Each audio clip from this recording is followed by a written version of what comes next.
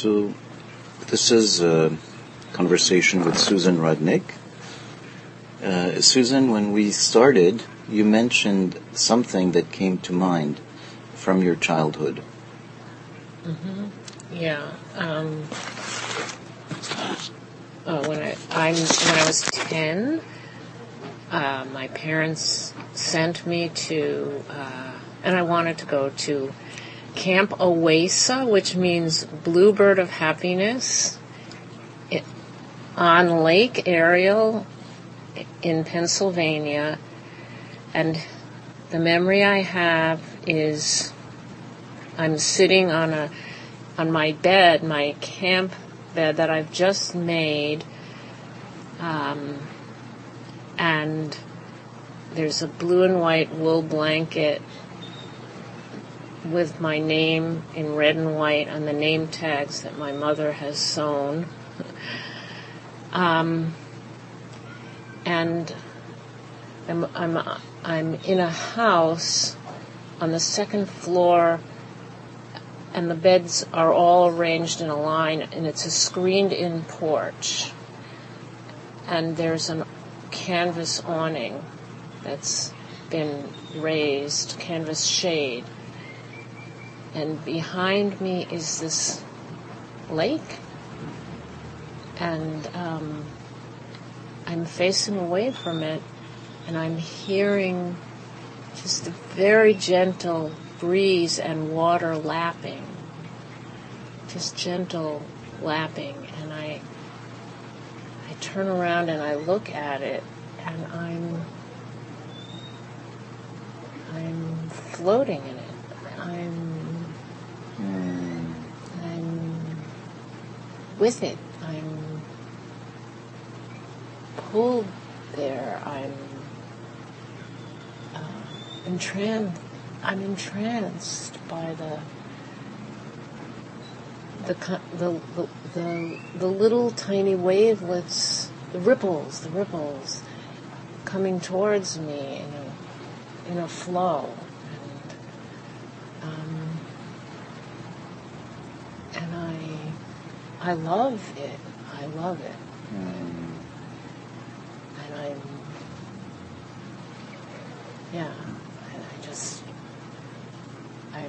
And I just love it. I love that feeling. So that's... So I wish I could, in a way, just have memorized all of the different pieces to do. It felt really nice to hear you set up, that it became real. But what I became entranced with is the way you were telling this. You had your eyes closed and you were moving your hands. Mm-hmm. And you were moving your hands as if you could touch it, or, like it had a tactile quality, yes, that you were in it. Yes. And then you were kind of listening a little bit to what you were saying. And then stopping and saying, this, like you were really, it gave a sense of you almost like swimming in it, and exploring it, and just like right. Moment by moment finding that experience. Right. Okay. Yeah, So what struck me as you were doing that is that it was like very much the heart of the project as we talked about it, which is that in the moment when you were describing it, you were re-experiencing yes. it, you were in it. Yes. So,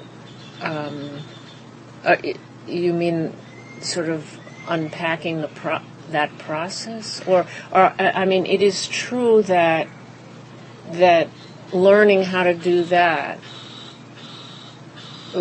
as an example, is part of what sustains me. Mm-hmm. In many ways, like writing haikus is that too. Mm-hmm. It's that stepping into, it's that opening, that experience that I had of recreating it.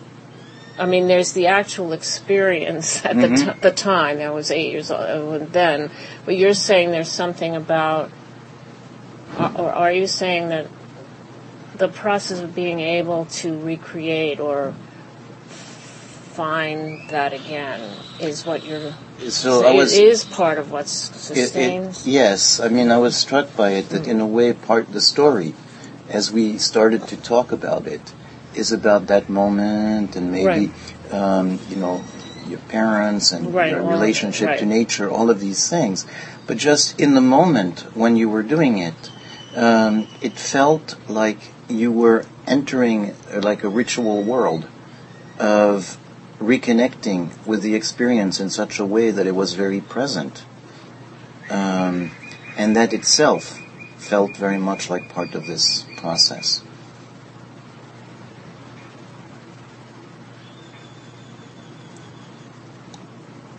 Okay, so there's... right. But so there's doing that kind of a process in order to recreate or be in it again, or how it is now. It's never this, but and then there's using that same strategy or way to open to anything that's here now. Do you know what I'm saying? It's like if I want to write a poem. Okay, so let's say I wanted, with that bird poem, for example, we had this experience, Larry and I, and I'm going, oh my God, look at this. And first the bird was on the branch and we were looking at it. Then we turned away and we were like having a conversation. In the moment that we turned away, I only saw out of the corner of my eyes that all of a sudden one was gone and I could see the end of it's going and the next one had reappeared already. We had missed the actual, right? So then I said, oh my God, there's a haiku here. Okay, then I have the thought, and so all day I'm continuing to go back. Because you can never capture it all anyway. Because at first the thought was while we were speaking, and I thought that was going to be the first line. While we were speaking, while we had turned away, this happened. But I couldn't put it all in 17. I couldn't do all of that. While we were speaking, the yellow bird and then the other bird and that. And then I have to go, okay, right, go back there. And what is the crux of this? That's the question I say. What is the most important thing you want to convey? So in order to do that, I'm continually doing this, sensing myself back, trying to go to that place, doing this thing that you saw me do. And then it hit me that the crux of it was the thing about the moment, it landed in the same, it was in the same moment this thing, that was the crux, that's what I was trying to put in the poem, whether I actually did that or not. But that, I got there by doing this thing. So what you're identifying as a process or a way in or something can be used in so many, to recreate things or just simply to just have this moment where we're sitting here now and I'm making eye contact with you, and I'm just trying to keep going more and more in being there. Yeah. That's a long way around. That felt beautiful. And the part of it is what you're saying is that it was just that little moment, and you had a sense of how it would be, while we were talking, but at the same time there was something that was powerful enough for you to get, but not clear enough that you had to keep coming back to what's the crux of it. What's the crux of it? Yeah. That's the question that's the question I've learned to ask, or my haiku teacher taught us. And it's right. There are many cruxes, but you have to find a crux that's there for you then. Right. So, it's interesting because we started this with the idea of that story. And in a way, I felt for a moment, as after I asked you this, I felt a little bit, oh shit, what did I start someplace, go someplace else? Yeah, no, that's fine. But it feels really nice as well. So,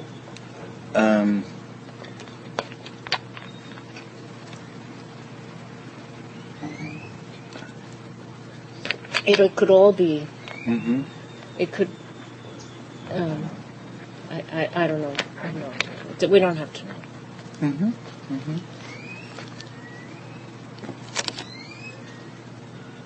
So what I'm curious is about, staying right at this moment. Not knowing where it goes. Mm-hmm. And some of these things were opened up. Right. And maybe it's a question of reorienting of where we are with it. Right. Okay.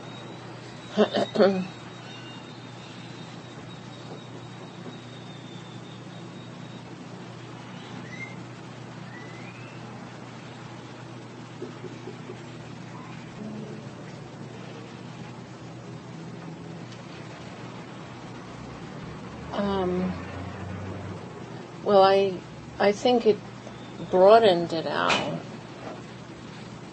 and is a thread, a kind of a thread,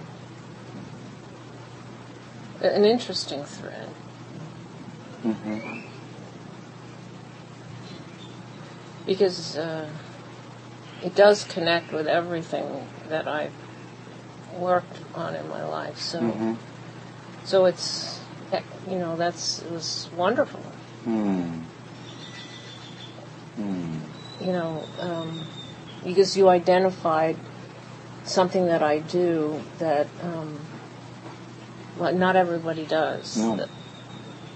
So, and I realized that. I mean, I have learned that not everyone does that, and I've gravitated towards people who teach me more about that. Mm-hmm. Mm-hmm.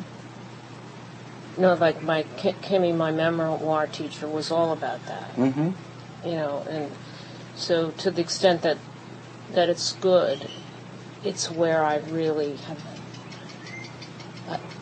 gone back, gone in there, in the scenes that, like, let's say that scene, like she'd say, write that scene, right? That's not in my book, right? But that's right. it, write it. Then I'd write it, and she'd say, there's more, write it more, like, well, so you've identified what feels to me as, the whole thing of being present, mm-hmm. and how to be present in an embodied way. Mm-hmm. Mm-hmm. Mm-hmm. So something as different as a haiku and as a memoir. Something is different? It's most people would say these are really very different forms. Oh, yeah, but it's the same. But there's that quality of capturing the crux of the experience. Exactly. That is the same. Then putting the whole narrative together adds a different thing. Story, yeah. But it is the crux of it. It is mm-hmm. the same. Mm-hmm. Yeah. And it's a way for you that part of, just like what you were saying about the bird is noticing them out the corner of your eyes. So it's like a metaphor for, like, in our life, we notice things out of the corner of our eyes, and we may or may not take the time to deal with it. Right. And there's something about taking the time and the process of reliving it, re-experiencing it, processing it. I'm not sure what the words are. That, then you have that sense of something about experience. Yeah, just, Clark, my haiku teacher, just would say you can go back in. I mean, he would just say that, go back in. And that was a revelation that you could go back in, to whatever that was. That it's the same. but yes. But anyway, I seem to be able to do that. Other people, I think people have. It's different for different people. No, absolutely, absolutely. Definitely, there's a. My memoir teacher said that she felt that one of the hardest parts sometimes for people of writing a memoir is to go back into your child's self, to be that self, and she felt like that was might be the strongest part of my thing, not you know what I mean, because that my child self, I'm able to do that. I can go right into that child self, which is sometimes it feels stilted in people's memoirs. So, and then some of the other stuff is harder for me. But so yeah, to be able to go back in and just really be that 8-year-old or that 10-year-old and feel and even if you can't. You just imagine you just find one, like let's say the name tag on your blanket, and just look at the name tag and just. And it was the name tag, and it was also, you said that your mother had sewn it. Yeah. So it was, there's like a wealth of connection there. A wealth, and anytime you have that, that's a way to help someone go in, is to find a little thing like that. I can see it. I still have that blanket, too. It's in the cabin. I have that blanket. But, so it's, Anyway, that's how I do it. I find something like that it's like, and then you try to sense with your senses, literally. So that's all.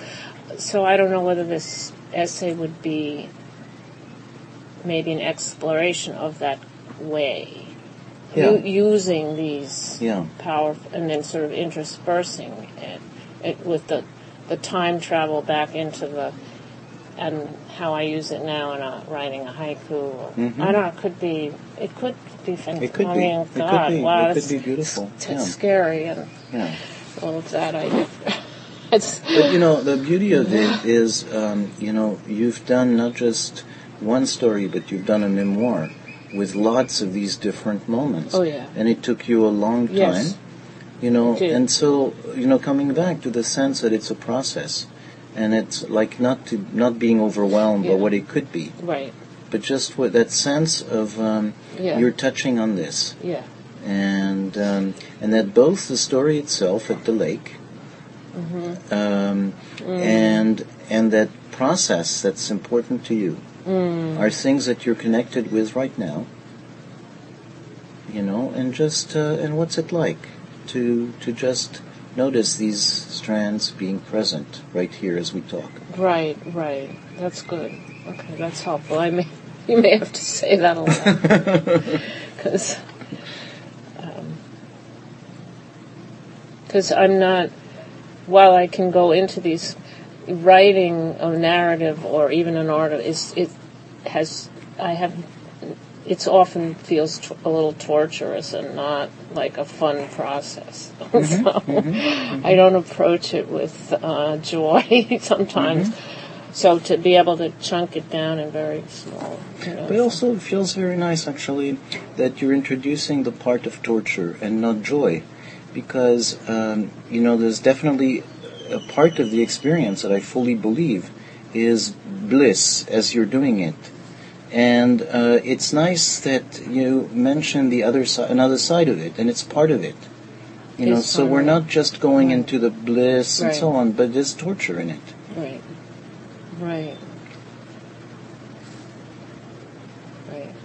Well, I don't find the haiku thing is the one that I found that it doesn't have torture anymore at all. Once I took the first thing where I wrote one, and then I thought I'll never write another. It was that.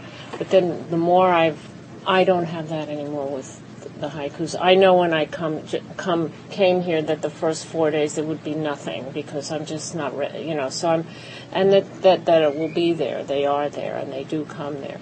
But writing other forms of narrative, forget, but definitely torture. for sure. Mm. Anyway, this feels great. This is part of the Active Pause podcast at activepause.com.